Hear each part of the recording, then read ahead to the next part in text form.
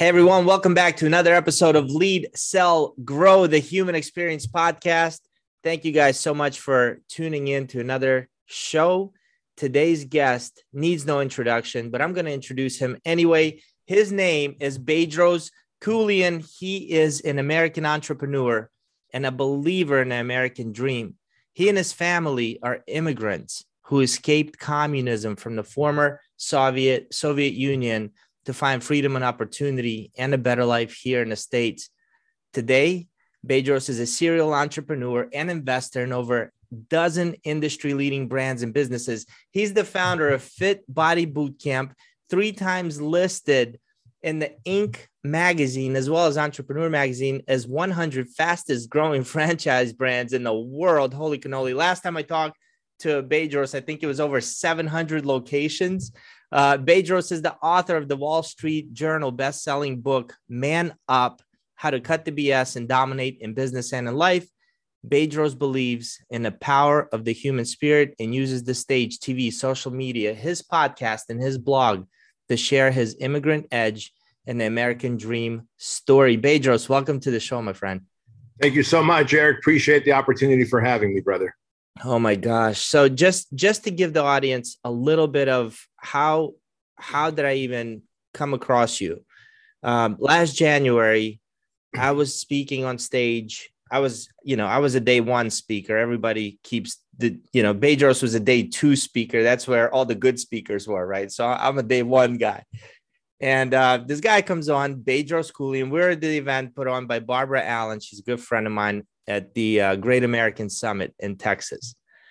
And Bedros comes on stage and just rocks it. You'll hear how genuine he is, how he speaks, just an amazing communicator. But there's something you said that really clicked. Now, let me tell you where I was at that point in my life, Bedros. I had just moved to Florida, probably within the last year, from Maryland, because I hated their policies. I wanted my kids to not wear a freaking mask. I wanted them to be free. So I moved to Florida, packed up and moved. Bedros is on stage and he says, and I quote, "People are always asking me, why in the fuck am I still in California? And here's what I tell them. If I leave, who's going to stay back and fight?" And right there, I've never felt like a little bitch more than I felt the second I heard you say that. I got to tell you that because I just did exactly what you chose not to do. And I started thinking, like, did I make the right decision or did I not? Anyway, so right there, I'm like, I got a man crush on this dude. He's amazing. We have a very similar history from the Soviet Union, immigrants. And then I see the Squire program. And that's a program that Bedros designed for fathers and their sons between the ages of 12 and 16. And it's a day starting at 5 a.m. till about 6:30 p.m. of just grueling physical and mental just work. And when Max and I, my 13-year-old son, just went through it a few weeks ago, Max came home a changed kid. He's a different kid. He's thinking differently. Like, he's motivated. He wants to do the hard stuff. He told me he wants to do that program once a year. So nice. So we'll be back, Bedros. Anyway, so right there at Squire program, I asked Bedros if he'd come on a show because you made such an impact on my life. And I'm so glad that you agreed. So thank you for being here. Well, thank you, my friend. I really appreciate the opportunity. And I got to tell you, man, it was so great seeing you and Max just go through the Squire program, because it's no easy task for a young man, especially because it's such a rite of passage into manhood. It's something that cultures used to have and they no longer have. And these young boys wonder, do I have what it takes to be a man? Do I have what it takes to sit at the table and make the decisions and stand in the gap and fight and for our freedom, for the rights of humanity? And that Squire program really, with a dad like you and the other 30 dads and sons that went through, my gosh, the feedback that we get every time that my son gets it, he knows what his role and responsibility is. He's excited about standing in the gap and serving humanity. And that's what we want, man, servant leaders, And so just grateful that you guys trusted us and came out to the Squire program. Yeah, you got full trust. And we're going to talk about some of your other programs just for men, because those are probably life-changing programs, just seeing the instructors that you had with you in California. You spend a weekend with those guys and your life will be changed. There's no doubt about it. But Bedros, take me back a little bit. For those who may not know you, take me back to some of your first days in America as an immigrant from Armenia. Well, the first days in America were kind of strange. In fact, I remember the first day. It was June 16, 1980, because it was a hot summer day. That's when we arrived in the United States. And what was really neat to me was my mom and dad had really built up the United States. Like it's a land of opportunity. You can have anything you want. And I guess for a 6-year-old, in their defense, I was 6 years old when we came.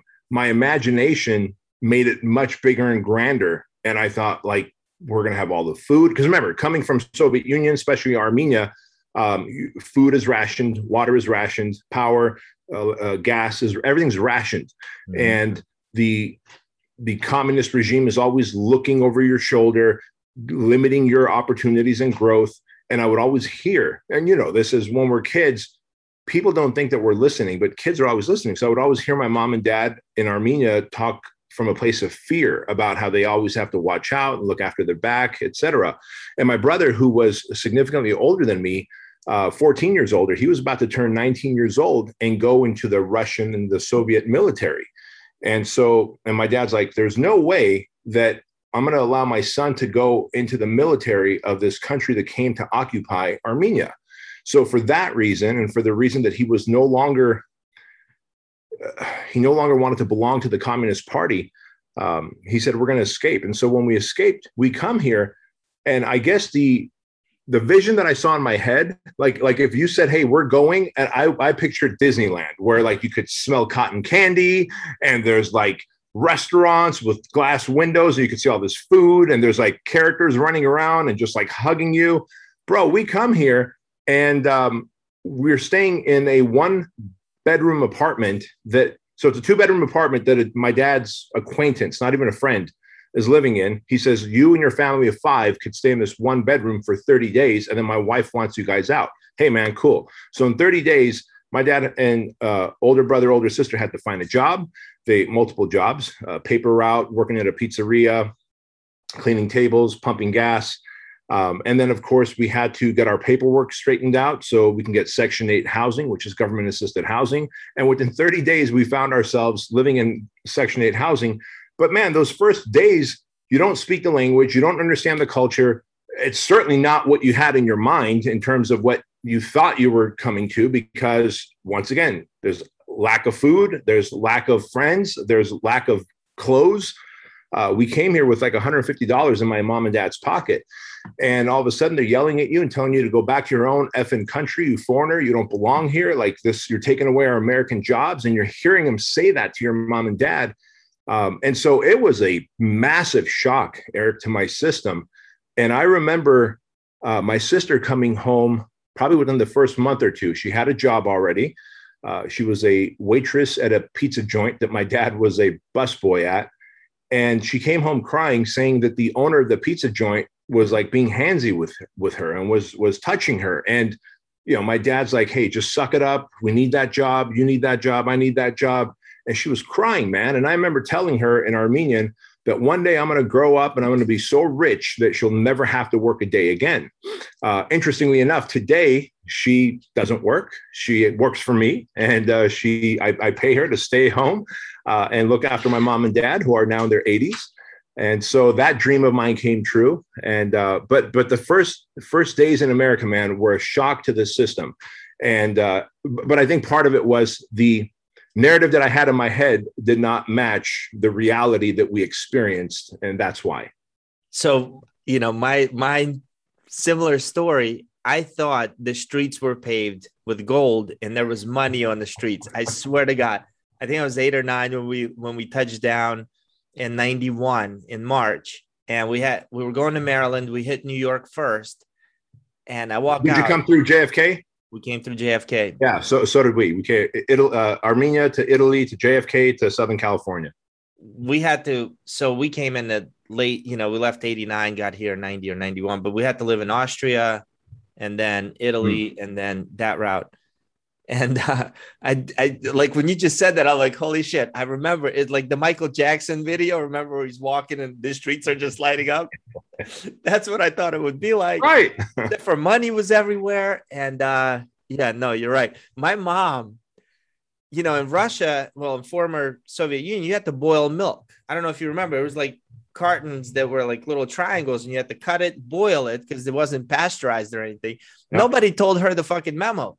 So when she came here, we would get food. It was 6 of us in a 2-bedroom apartment, similarly, and we would get this brown bag of food that was donated to us by like the Jewish services.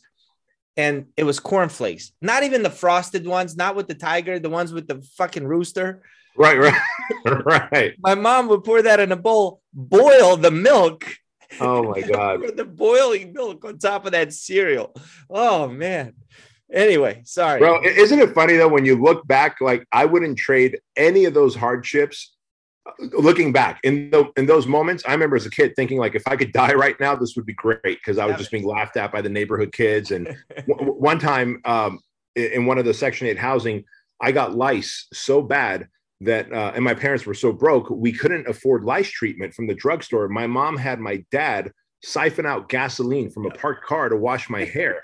And I remember thinking like, this is so fucking embarrassing. Like, how am I going to go to school after like my mom is doing this to me, right? But now I look back and I'm like, that's what built me into this like machine, you know? So I'm so grateful for the experience in hindsight. That's who you are. Yeah, there were some interesting stories as an immigrant. I got picked. I mean, we moved into an all-black neighborhood in Baltimore. Not only did I not speak English, I was the only white kid wearing like, you know, Goodwill hand-me-downs from my sister. Yeah. So I remember walking, and same story. My parents got jobs right away, and my mom, you know, they'd leave the house 7 a.m., not come home till 11 p.m. And I remember walking home, and this kid just kept pushing me from the back. I didn't even know what the hell he wanted.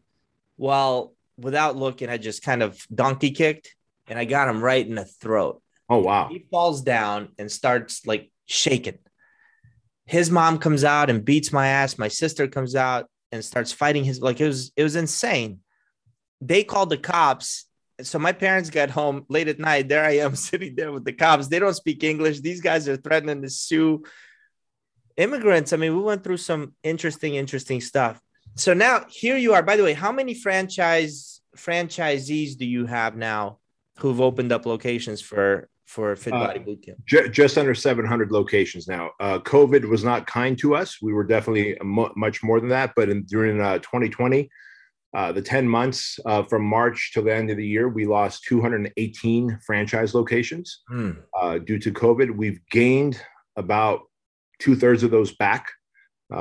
And we're definitely on the upswing again. But man, I got to tell you, COVID was not good to gyms and restaurants. No, it wasn't. So what's the benefit of owning a location versus just starting your own gym? That's a good question. And this goes for all franchises, not just Fit Body Bootcamp. But and this doesn't mean that every franchise does this. So I should preface that. For example, you've probably heard of Quiznos, right? The sub company. They made sub sandwiches. Well, they were obviously a better sub sandwich than Subway. However, they're no longer around. And the reason they're not around, even though they had better bread, they had better cheese, they had better meats, and they toasted. Your toast was key. Yeah. Right. It was key. It was, bro, I switched. I paid more and went from Subway to Quiznos.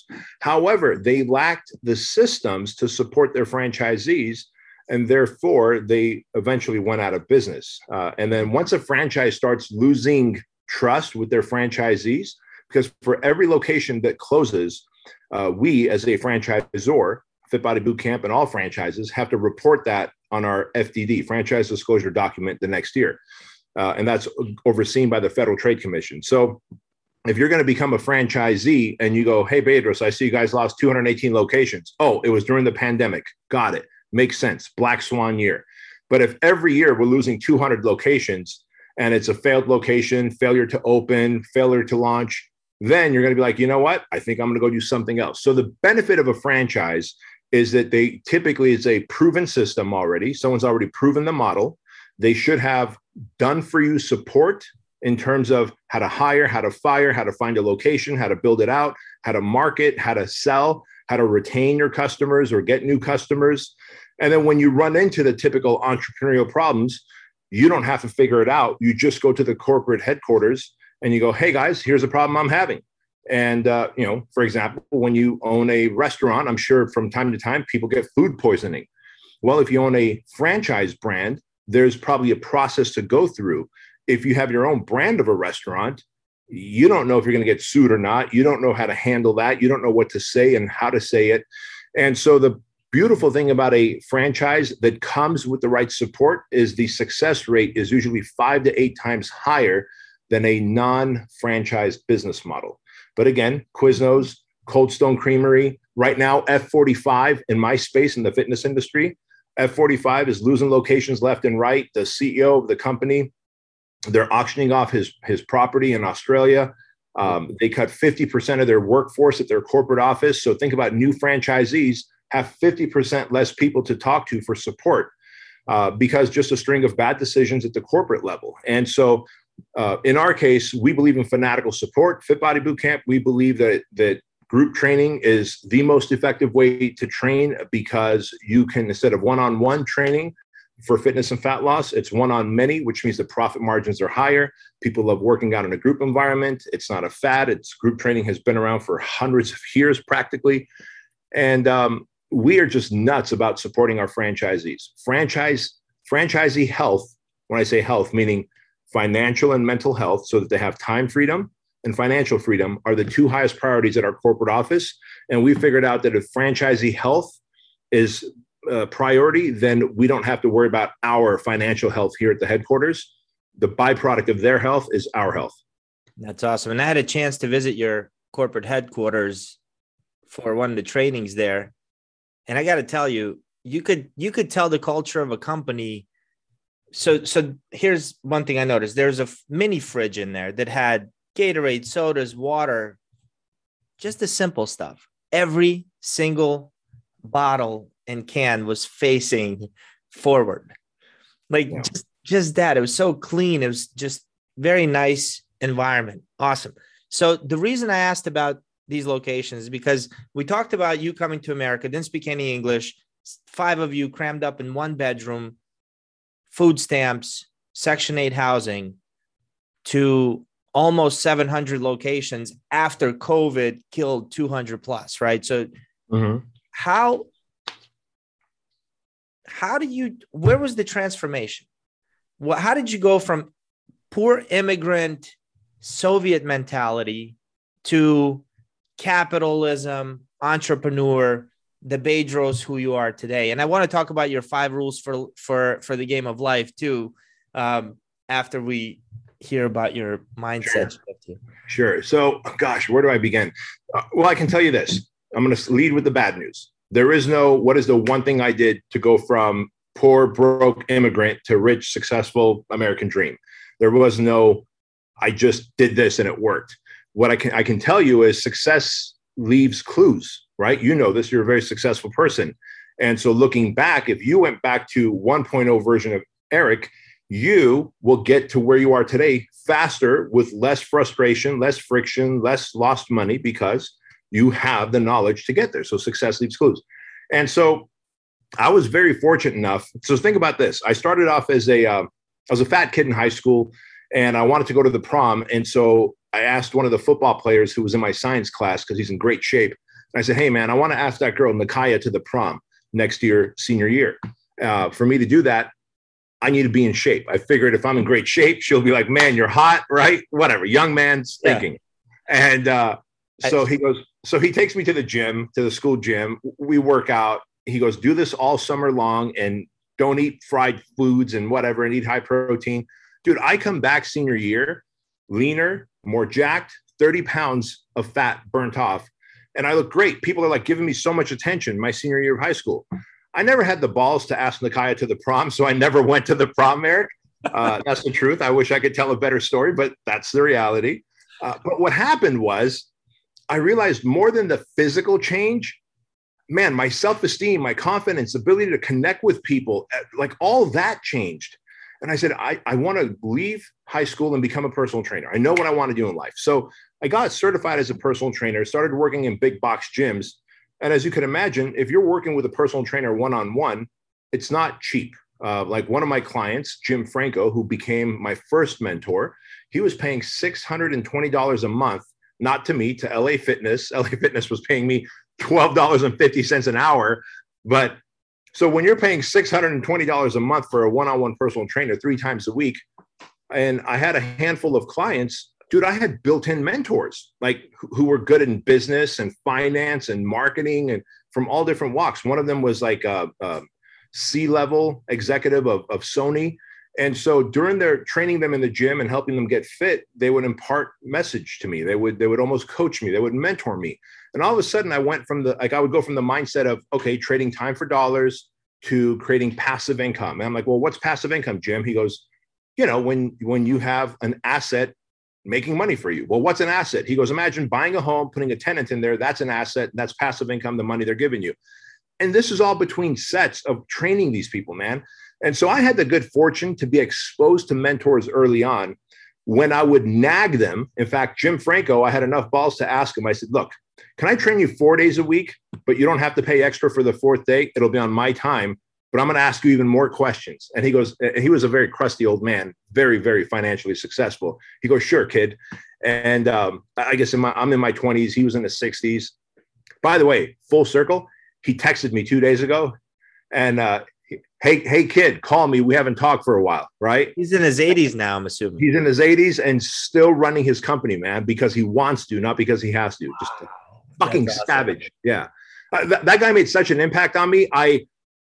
That book, Man Up, he's in my book. I talk about him in my book. And anyways, but it's just funny how he recently texted me and I still need to call him back. But long story short, he started bringing audio cassette books to me and like, hey, here's Zig Ziglar and Tom Hopkins and Brian Tracy. And then that turns me on to like Jay Abraham and Tony Robbins. And all of a sudden I'm learning like mindset and belief systems. So I stumbled upon mentors because of the job that I had.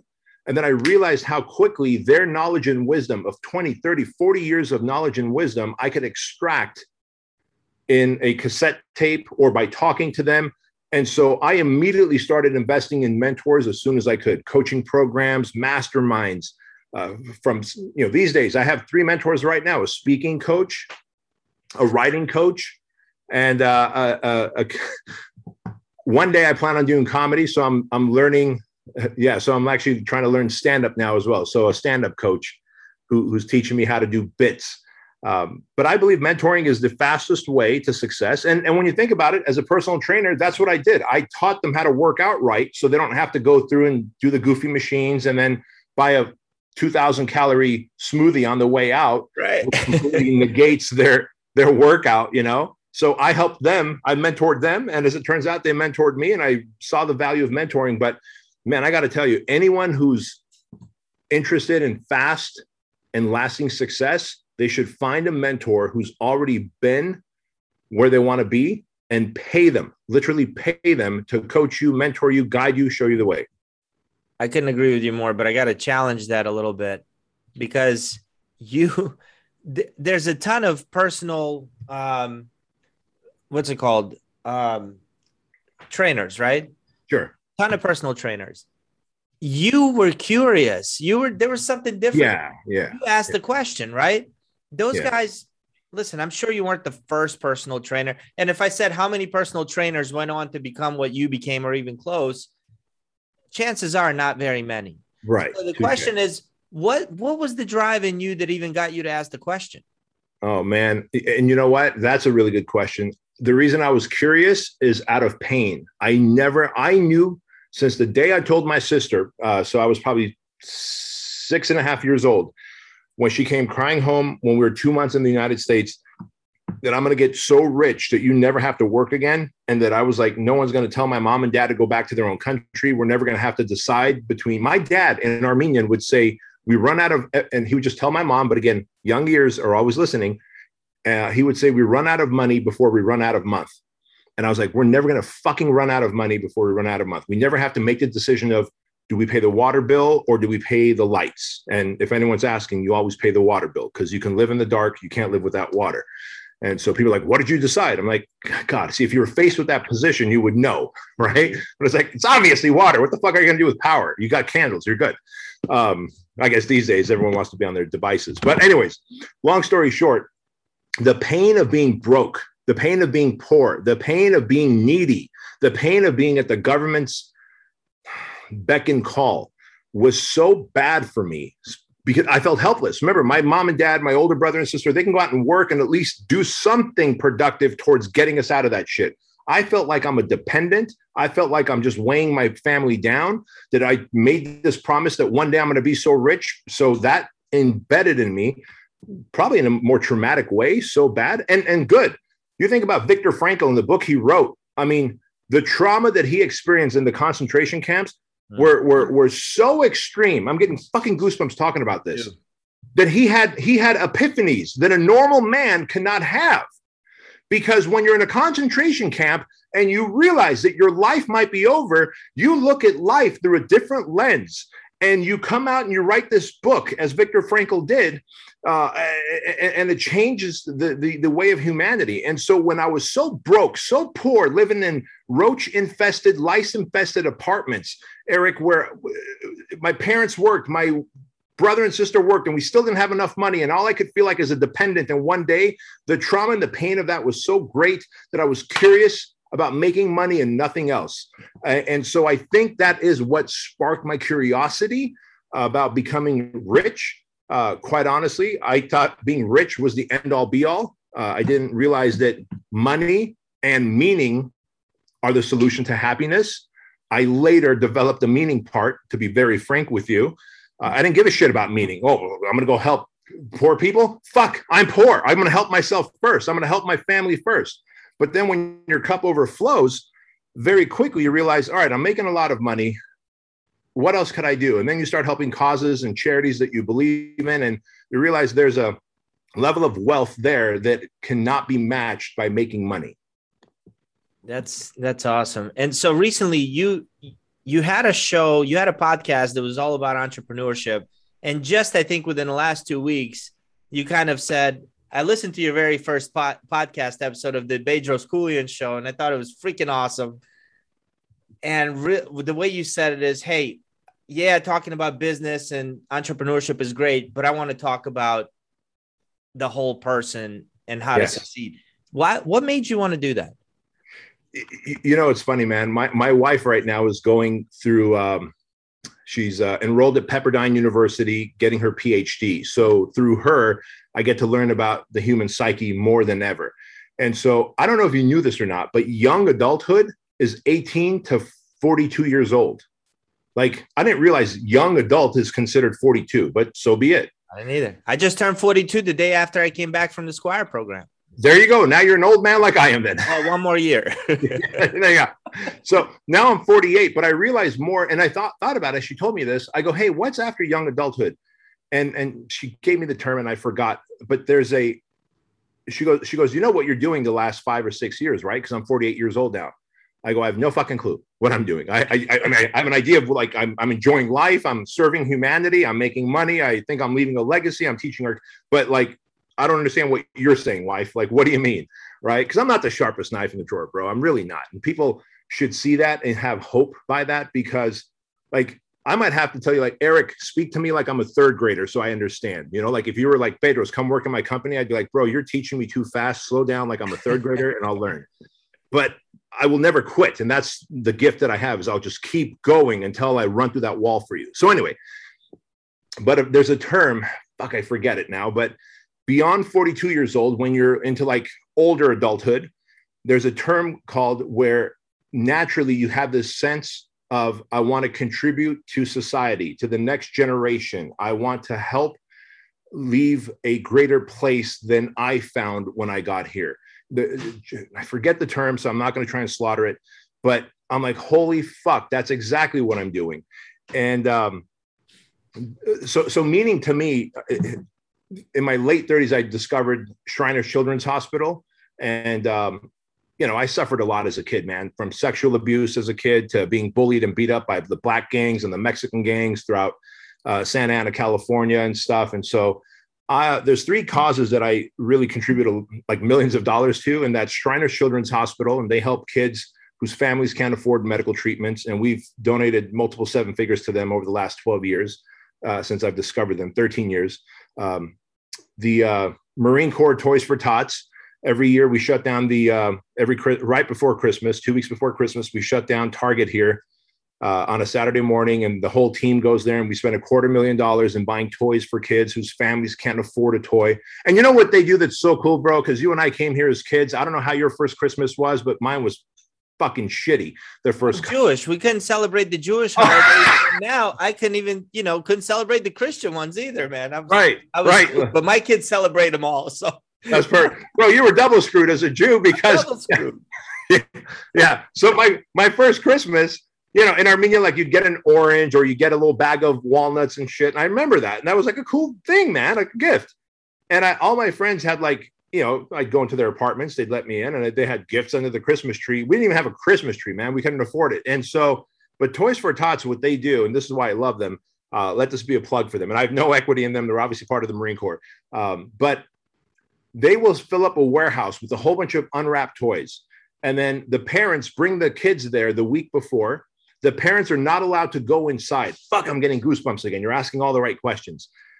A Marine will take a child's hand and walk him into the warehouse. The parents have to wait outside. And that kid can pick whatever toy he wants or she wants out of that mountain of toys. Could be a $2 ball. It could be a $200 gaming system.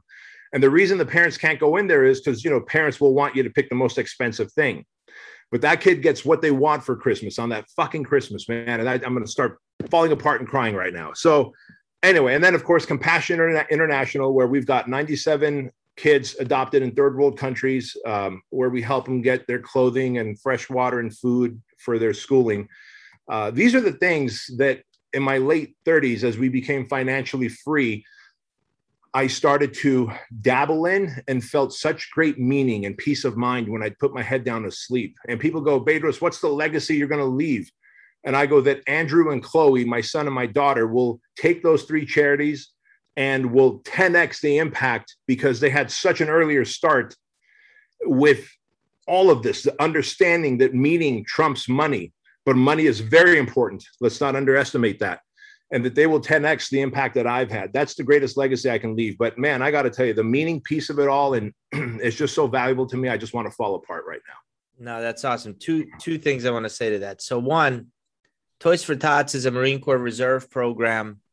And I spent 8 years in the Marine Corps. My last 3 or 4, I was at the Reserve Support Unit in North Carolina. We handled Toys for Tots, me and my team, for 22 counties in North Carolina, starting with Christmas in July. I was the Santa at freaking Golden Corral, where you can come in with a toy and, sit down with Santa, and Golden Corral would give you free food. And it was some of the roughest, longest days in the Marine Corps. From 5 a.m. to 11 p.m., we would go collect toys. And then we had a warehouse where we would sort them by age. Now imagine Marines, like, is this a toy for a 4-year-old girl or a 5-year-old girl? Right. I don't fucking know. Anyway, so we had literally boy side, girl side, 0 to 2, 3 to 4, 5 to 6, 7, 8, all the way to 13 or 14 bikes.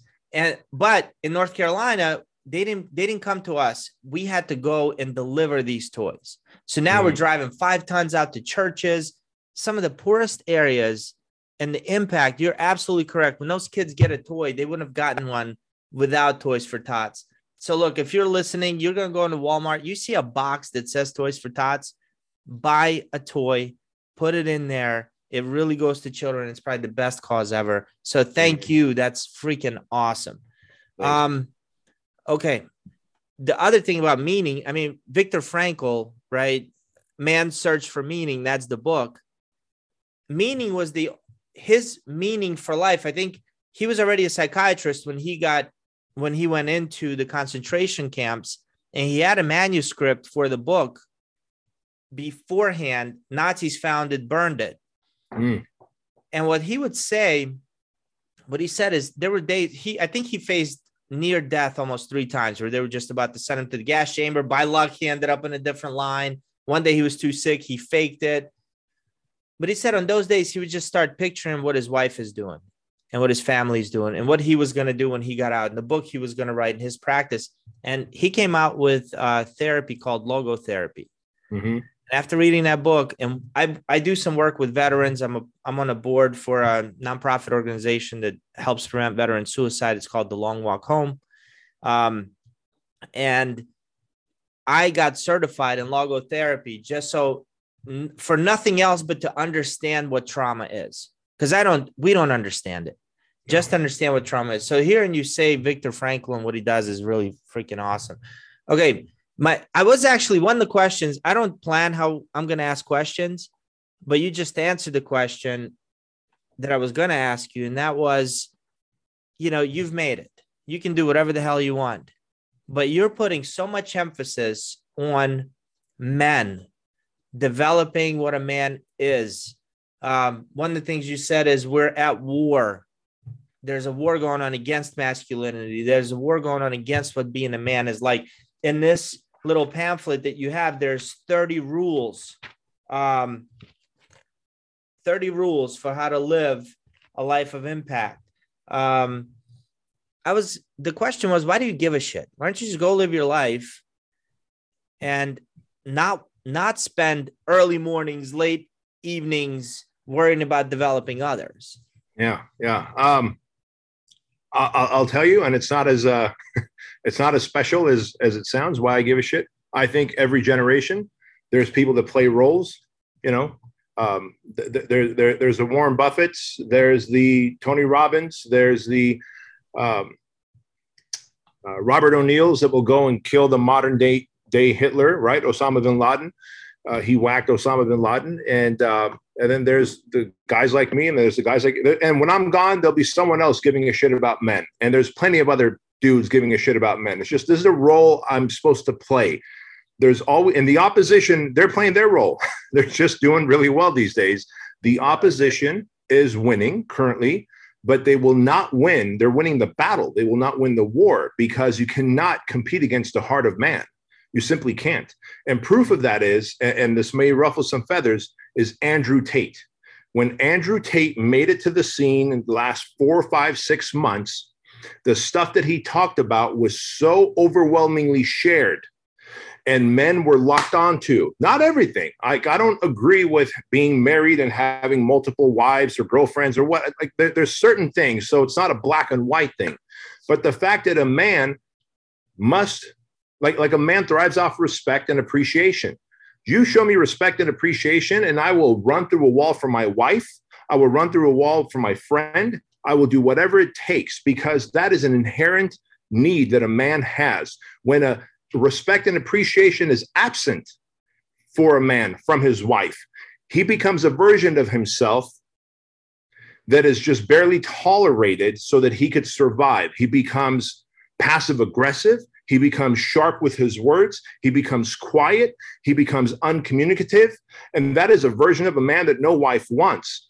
The opposition has demasculinized, has declawed and defamed men. You cannot stop the desires of a man to go to battle, to experience adventure, and to rescue a beauty. And someone's like, oh, to rescue beauty, I'm a woman, I don't need to be rescued. I get it, but it is in our heart to open doors for you, to make sure that we walk on the street side when we're walking together. If we're going up an escalator, that I'm going to be in the back, so that if you fall, I'm going to catch you. If we're going down an escalator, I'll be in the front, so if you fall, I'll catch you. There's just certain things that is in the hearts of men.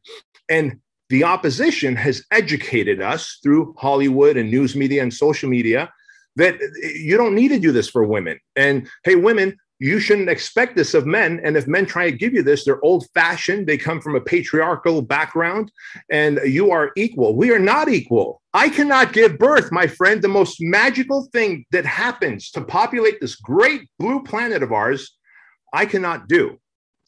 A woman can do that. That's just one thing. She can also feed that child from her body. I cannot do that. I cannot do that. I can go and hunt and bring water to feed her so that she could feed him or her, the baby. But holy cow, we are not equal. And there, I am willing to stand in the gap where maybe she is not. And that is okay too. And so when the opposition has gotten so good in declining and defanging men, because think about this. I was telling my son the other day, we're in the hot tub every night. We after we work out, we go in the hot tub together and we just shoot the shit. And I'm like, dude, imagine this. Imagine if we went to Mars, you and I, and we're like, all right, we are going to take over Mars. I go, now we could certainly show up with like nukes and shit and blow up cities in Mars. However, we're also going to do a lot of damage in a country that we want its, or in a world that we want its resource. Or over time, we could begin to erode the male species and their desire to fight, their desire to have courage, their desire to have strength, their desire to come together. Look how disjointed men are. Men are more living on islands today more than ever. Yet we are tribal. No one man can go fight the brontosaurus or the saber-toothed tiger. It takes you and me and Ed over here and a tribe of men with spears and rocks and bows and arrows and traps to go and get that saber-toothed tiger. We are meant to hunt together and then to sit around the fire together and grunt about our winning. But we have been disjointed because I like masks, you don't. I like the vax, you don't. I like cops, you don't. I'm black, you're white. Whatever it is, we have been separated so many ways that we are now living as islands, and no man needs to live as an island. And so I share this with you because I believe the opposition has a game plan and their battle is unfolding really well, but the war cannot be won by the opposition because they underestimated the hearts of men, and Andrew Tate proved that. And we're seeing more and more of that. Like for the last 3 years that I've been running the project, which is a men's personal development program, when I put out any post about the project, it goes 20x, 30x viral over the make money and self-development post that I put up. Because men realize that is a hollow spot in my heart that I need fulfilled. I secretly want to fulfill. I can't talk about because if I say I want to hunt, I want to battle, I want to adventure, I want to rescue a beauty, then they call me toxic. They say I'm too aggressive. You're supposed to be aggressive. The first thing men want to do is they just want to feel each other's strength when we hug each other, when we shake each other's hand. In that moment, we're seeing, what is this guy made of? It's in our fucking DNA, man, and they can't take that away. So the war will not be won by the opposition. Let me ask you why. What's their purpose? Why do they want to do that? The opposition, I mean.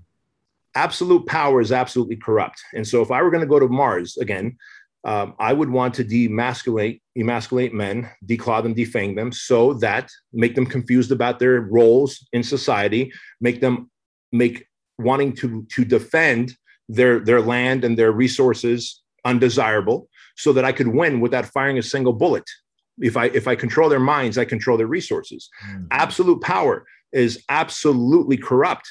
And so there's control and compliance over so much resources that they want. That's what the opposition wants. Like there is no limit to how much resources that they want, sadly, right? Like you asked me like, hey, Bedros, are you going to stop?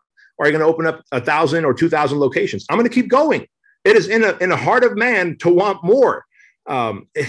It's just there. It's natural. Hold on, but it's nature. Men are the only ones that kind of trim that down, right? You don't plant a tree and then it grows halfway and is like, I'm done. Right. I'm tall enough, right? Right. You're just following the laws of nature. You're following the laws of nature, man. And unfortunately, that's what they're doing. And we have trusted them and that's what happened is we trusted them. We were a little asleep at the wheel, to be honest with you. And things were so good for so long that the opposition not only got into power, but with the economy being so good, go ahead, tax me a little bit more. No big deal. Put more restrictions and mandates. No big deal. Until they started, pandemic happened and the news, it became so obvious that, wait a minute, there's my body, my choice, but I have to take this vaccine. I have to wear this mask, and the science is coming out now. And you're hearing about Kanye West is talking about how the Clintons would call Kim Kardashian right now. Kanye West, who a black man got canceled from social media, and he's not a black man like Candace Owens is a black woman where she's like, pro-Republican. And by the way, I'm not Republican or Democrat. I believe in just run it by the Constitution and let it be. But I'll just say Kanye West, who is a music artist, gets canceled and his social media gets canned because he tells the truth that his wife, former wife, Kim Kardashian, an Armenian, just like me, is so tight with the Clintons, is getting calls from the Clintons saying, can you on your social media platforms push the need for the vaccine? Now, why the fuck would the Clintons give a shit about the vaccine unless they're invested in it and are seeing financial gains from it? Because they're certainly not in power. What do they care? Like, right off into the sunset and die, you're good. And so that's what's happening, is absolute power is absolutely corrupt. And the opposition has no end for the amount of power and control and compliance that they will have. And we cannot allow that. This great nation is the only nation that is protected by the Constitution. As you know, you signed up to protect. And when I became a citizen, when you became a citizen, we agreed to protect the Constitution at all costs. I don't even know if people who were born here who haven't been in the military realize that. But when you become a naturalized citizen like you and I, or when you've joined the military, you agree to protect the Constitution. I'm just doing what I agreed to. Against all enemies, foreign and domestic. There you go. Yeah. What else is there to say, right? Fuck. Dude, I love your passion for it. I love the energy. I get all worked up, bro. One day I'm gonna have like a seizure or something because I'm so fucking hyped up about things. I got a feeling you're gonna kick that seizure's ass. I know we got a little bit of time left. Talk to the men out there about never negotiating with your inner bitch. Yeah. Man, where do you begin there? But it's a very easy place to begin. So every man, every human, every woman, we all have two devils within us, or a devil and an angel, I guess you could say. And the way I look at it is there's a critic and there's an advocate, right?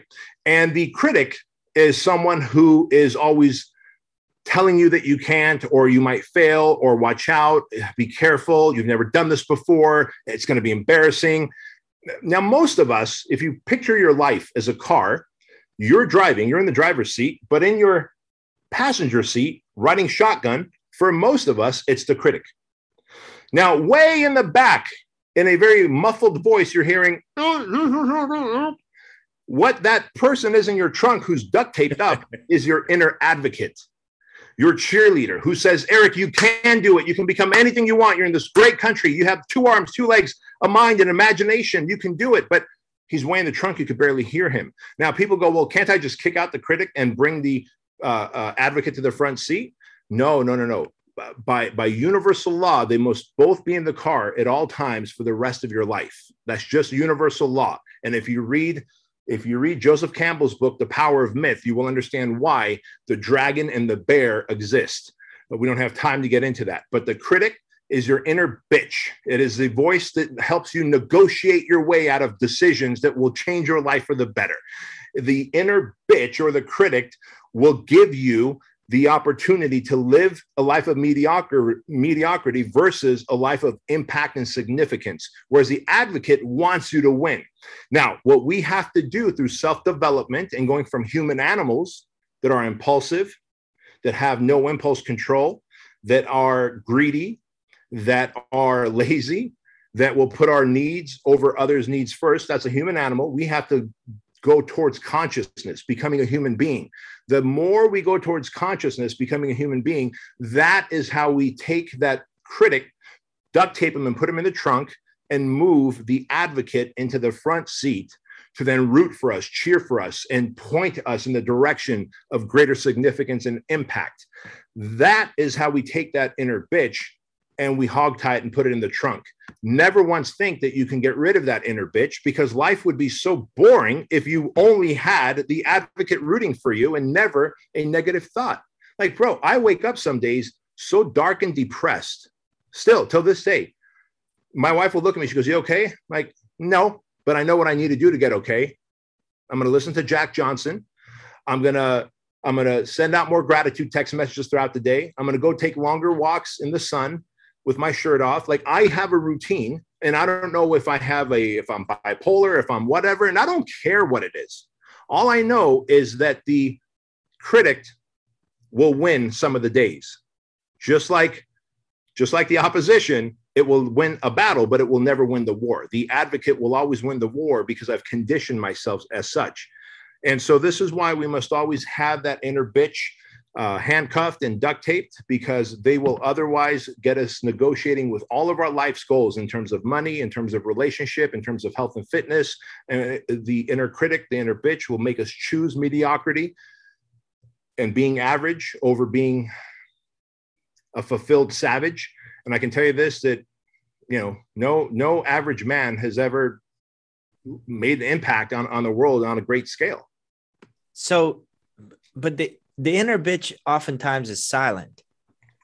Is it to keep us in the comfort zone because it's comfortable, to keep us safe? Is that the inner bitch?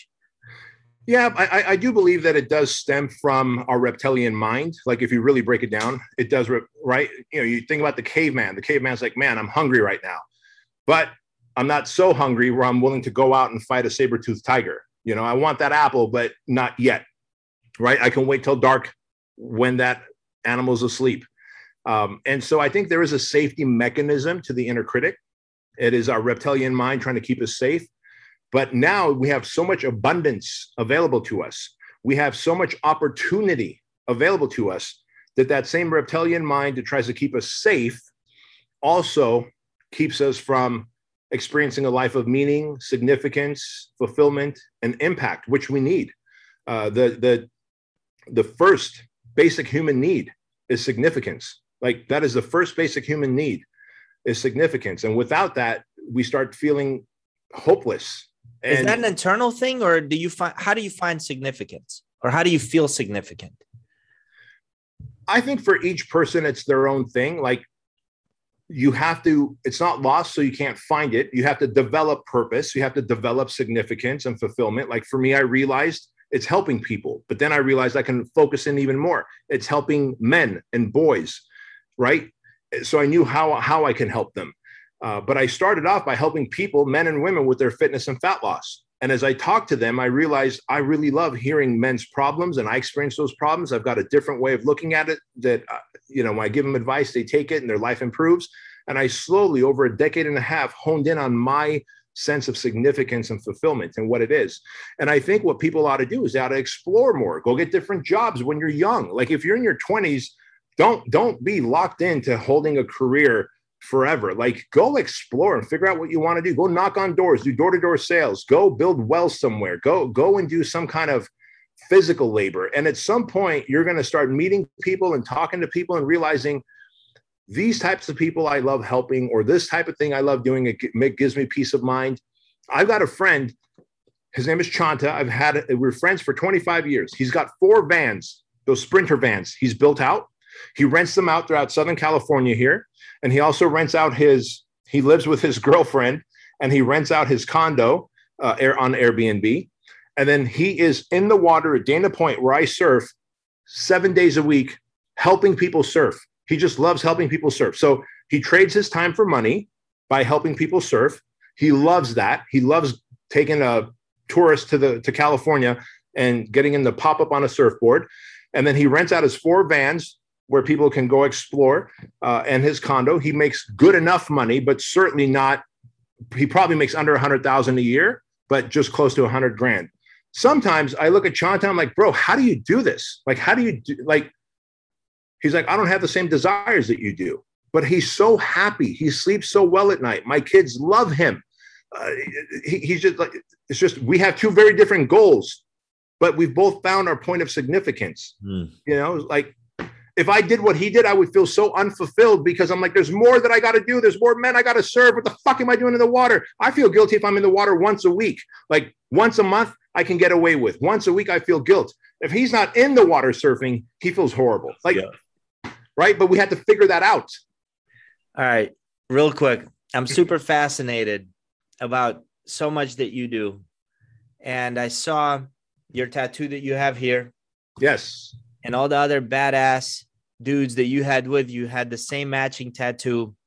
And I asked Matt, I said, hey, explain that to me.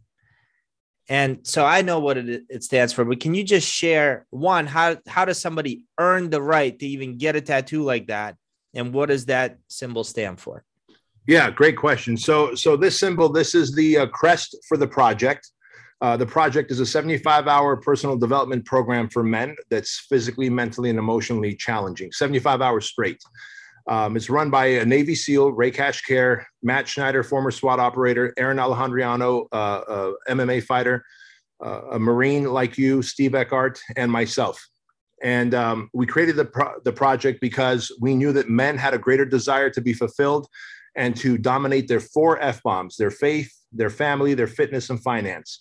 Not just faith as in religion, but faith as in personal development, faith in themselves, right? So faith, family, fitness, and finance for a life of fulfillment, the 5th F-bomb.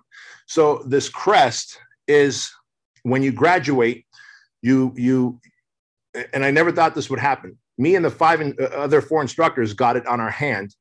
And it's, we wear it on our hats during the project, and our shirts have it on there. And after the first class graduated, because about 25% of the class don't make it through. When, you know what, Ed, can you throw me that hat right there so I don't sit all cockeyed like this? Thank you. So here's my project hat. And so after the first class graduated, and about 30% ring the bell and quit, never make it through, half the guys were like, hey, can we get the tattoo? And we're like, yeah, sure. And so now, of the 200 or so men that have graduated the project, about 400 men have attempted the project. And anyone can graduate it. It's just the critic wins. The inner bitch wins the battle in that moment. They lose sight of the 75-hour war. And that one evolution of crawling the pit, pulling the truck, the ice bath, the hike with logs, whatever it is. It's hard. It's not impossible. You're a Marine. You've done this a million times. And so anyway, long story short, the 2 battle axes are to remind us that we are warriors, that we battle, we build, and we destroy. Let's destroy less and build more, meaning we will build families, we will build communities, we will build businesses, and we will also have the capability of destroying. So let's do more building, less destroying. The skeleton's head is to remind us that we are mortal, that you're going to die one day. So hurry up and do something fucking awesome. You're running out of time. And then the battle helmet is to remind you that you are a warrior and you are always at battle, whether you're at battle in business, you're at battle against the opposition, you're at battle against obesity. And so you're working out. Like, I have fat genes in me, bro. I'm a fat kid by nature. For me to stay jacked, I have to work out and eat right. And so I'm always at battle against my genetics. And it is to remind us that we are warriors and we are at battle. So keep your head on a swivel. And had I not had that mentality, I don't know, about 8 years ago, me and the family were flying back from Maui, and there was a guy that was a flight risk, and I had to choke him out, and the flight attendants gave me zip cuffs to restrain him. Now, if I was just like, oh, I'm just going to fall asleep in my seat, and I always sit on the aisle seat, I always have my assistant Joan book me the aisle seat so I can get up quickly. I have that warrior mindset, and I don't think I'm cut out to be a warrior. Hell, I went to go join the Marine Corps in 1994. They said, you got flat feet, get the fuck out of here. And I was like, well, that sucks, Man. So, but that doesn't mean that I'm not going to treat myself as a warrior or as an athlete and always stay sharp and capable and ready to defend. I want to be an asset and not a liability. And so the project is all about turning men into assets, purpose-driven assets who are dominating their faith, finances, fitness, and families, and have a life of fulfillment. And it's a brotherhood that we've created. And from financial advisors to real estate agents to celebrities and senators, like we've got them all, man, in the brotherhood. It's crazy. Senators actually from different countries even. And so it's just a very meaningful brotherhood. And I just can't wait to see it grow bigger. I love it. Bedros, where do you see most men quitting throughout the 75 hours? Is it one spot or is it like all over the place? It's kind of all over the place. Most men quit when they start the negotiation process. And here's how it goes. So I'll just tell you the first secret of it. It starts on a Tuesday at 1 p.m. and it ends at 4 p.m. on Friday. Now, a Tuesday at 1 p.m. when it starts, imagine you woke up at 6, 7 o'clock in the morning and the bus we hood them. Well, I don't hood them. I just wait for them. The lesser instructors hood them and bring them to me. That's not my zone of genius, bro. I just want to hug people and save them, right? I'll only get violent if I have to. But the other instructors live for violence. And so they'll hood them, throw them in vans, and bring them over to the compound where you guys were during the Squire program. And so they're awake the first 24 hours. And you know this, once you are sleep deprived, you will almost do anything. You will admit to fucking crimes you didn't even commit just to get some sleep. And so when you're crawling through the pit, and you guys got to run in the pit, it's 400 yards of dirt.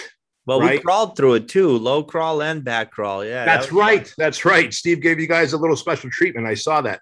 So when you're crawling through the pit, or you're pulling the truck, or you're on the hike and you don't know how long it's going to be, and then we go, hey, the next evolution starting in 10 minutes, and you're tired, you're hungry, and you begin to go, what am I doing? Why am I here? Right?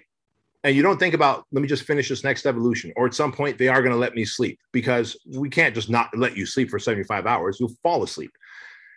Instead, the negotiation begins. I don't know what the next evolution is. I'm tired and I'm hungry. I don't know how long it's going to be. I know it's going to suck, and I don't know how it's going to suck. Am I going to scratch myself? Am I just going to keep walking? Am I going to get bruised up? Is it going to be pugil sticks? Am I going to be freezing? Am I going to be hot? Am I going to be in a body bag? Am I going to be pulling a truck? For all those reasons, I don't know what the fuck is going on, so I quit. And that is the point of quitting, is when the negotiation begins. There is no one evolution that a whole bunch of guys will quit at. What's the best way to train for something like that? Man, I tell everyone, I'm like, I can bench, I can deadlift, I can squat a lot of weight. At the project, we don't do any of those, right? Like, if I'm 225 pounds right now, if I were going to do the project today, like, I would lose about 30 pounds and I would become highly endurance and calisthenics, push-ups, pull-ups, sit-ups, and I'd make sure that I could run 5 miles straight, like at a 9-minute clip, right? And that's what we're looking for. That's what it takes to get through the project physically. Mentally, we've had guys that are fucking athletic beasts like that. Like, they could run Ironman, and they're always younger, interestingly enough, which really tells us our older guys, man, we have mental toughness. When you've seen shit, you've experienced shit, you have toughness. Guys in their 20s seem to quit more, and they're in better shape. They could do 1,000,000 pull-ups, 1,000,000 sit-ups, 1,000,000 push-ups. They could run 10 miles at a 7-minute clip, but they get yelled at by instructor Steve. They're a little tired and hungry, and they get sand in their vagina, and they just go ring the bell. All right, Bedros, how can people get a hold of you? Because I promised I'm going to get you off by a certain time, and we're just past that. So I want to respect your time, although I can talk to you for hours, man. Thanks, brother. Best way to get a hold of me is just follow me on Instagram at Bedros Keuilian. Hey, thank you so much for being with us, Bedros. And if you enjoyed this episode, smash the like button, share it, and tell me what was the best part that Bedros shared with you today. Thanks for being here. Have a good day, everybody.